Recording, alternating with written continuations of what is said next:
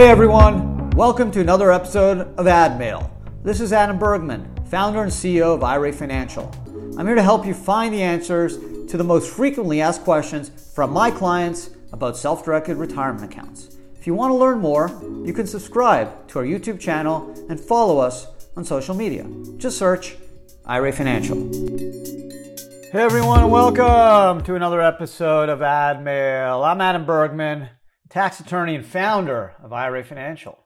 And on today's episode, coming at you with three really good questions from Twitter, YouTube, and a client. And I think you'll get a wide, diverse selection of questions on different topics. So let's start it up right away. First questions from Terry I of Fayetteville, Arkansas. And Terry I wants to know, I want to do a rollover from my IRA LLC to TD.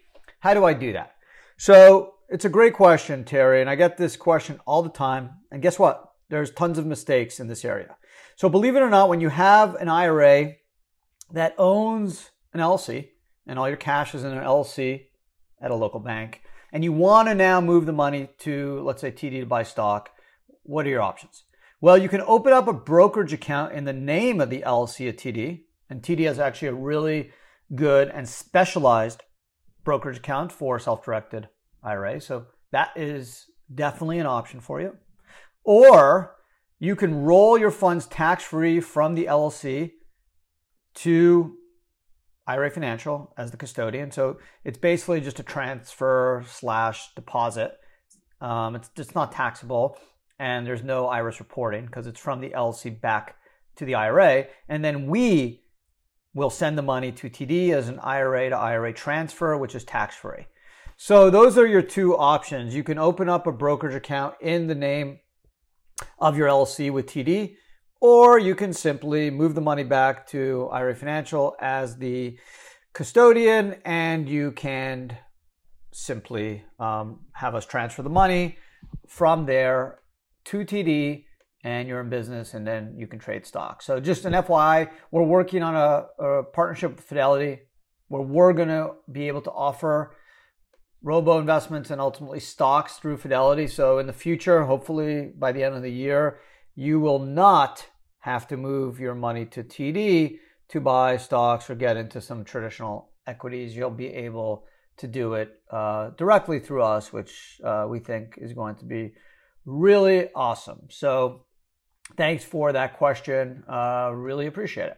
Second question from YouTube. If I want to take a 60-day distribution of cash and then use the cash to buy a house, can I just roll over the house to another IRA in 60 days? So I wish you could do this. The way and the simple answer is cash out, cash in, asset out, asset in. So if you take cash out, and you can do the 60-day in-kind rollover or distribution, I should say, once every 12 months. So if you need some cash from your IRA, you can take it out and use it for 60 days, but you can only do it once every 12 months. Okay, that's the caveat. So just remember that.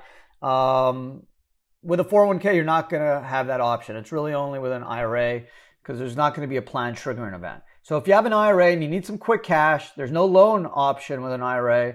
So you can always do that 60-day option where you can do a 60-day in-kind distribution and then return the money in 60 days. If you don't return it, it's taxable and obviously subject to a 10% penalty as well if you're under 59 and a half years old.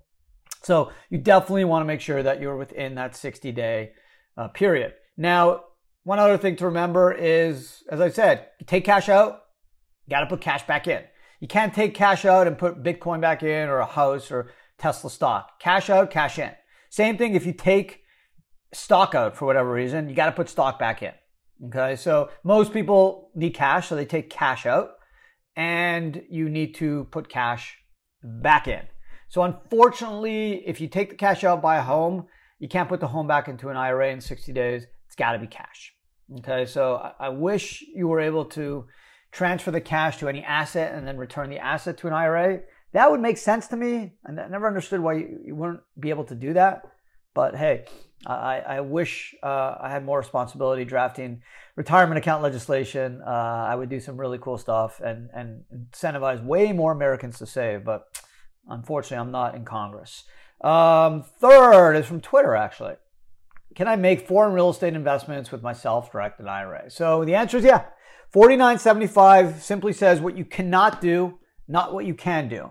And remember, there's only several things you can't do. 408 talks about collectibles like art and also life insurance, which you could do in a 401k, but not in an IRA. And then 4975 of the code talks about prohibited transactions, which basically in sum means you cannot do anything with your IRA that in any way, directly or indirectly, personally benefits you, your lineal descendants, parents, children, spouse, daughter-in-law, son-in-law, as well as any entities you control, 50% or more control. So as long as you are not doing those three categories, collectibles, life insurance, or any transaction outlined in 4975, you can do it, whether it's U.S. real estate or foreign stocks or U.S. stocks or foreign private equity or U.S.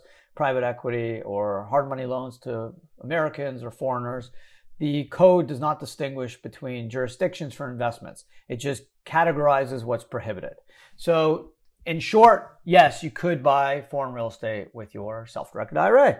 And there you go. Short and sweet. 3 really good questions that I think I've done a decent job answering under 6 minutes or so, which is pretty good for me. Usually I kind of ramble because I get excited when I start talking about some of these questions. So try to keep it short and sweet. I value your time. I know you guys are super busy or hopefully enjoying your summer vacation and probably don't want to hear that much from me, just enough to get the answer to these AdMail questions. So thank you again for listening.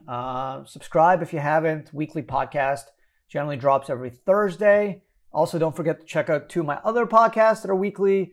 Ad Bits, which is every Tuesday, where you get a bit of knowledge on various self-directed retirement topics. And then, of course, Adam Talks, which I actually did my 300th and first episode last week. So moving all along, rolling along, rock and roll. It's a lot of fun. So definitely check that out. That drops every Wednesday. And you could obviously pick these podcasts up anywhere you can listen to podcasts, whether it's Spotify, Apple, SoundCloud, wherever. You'll find me. So enjoy. Thanks for listening. And really appreciate all the support. Have a wonderful week.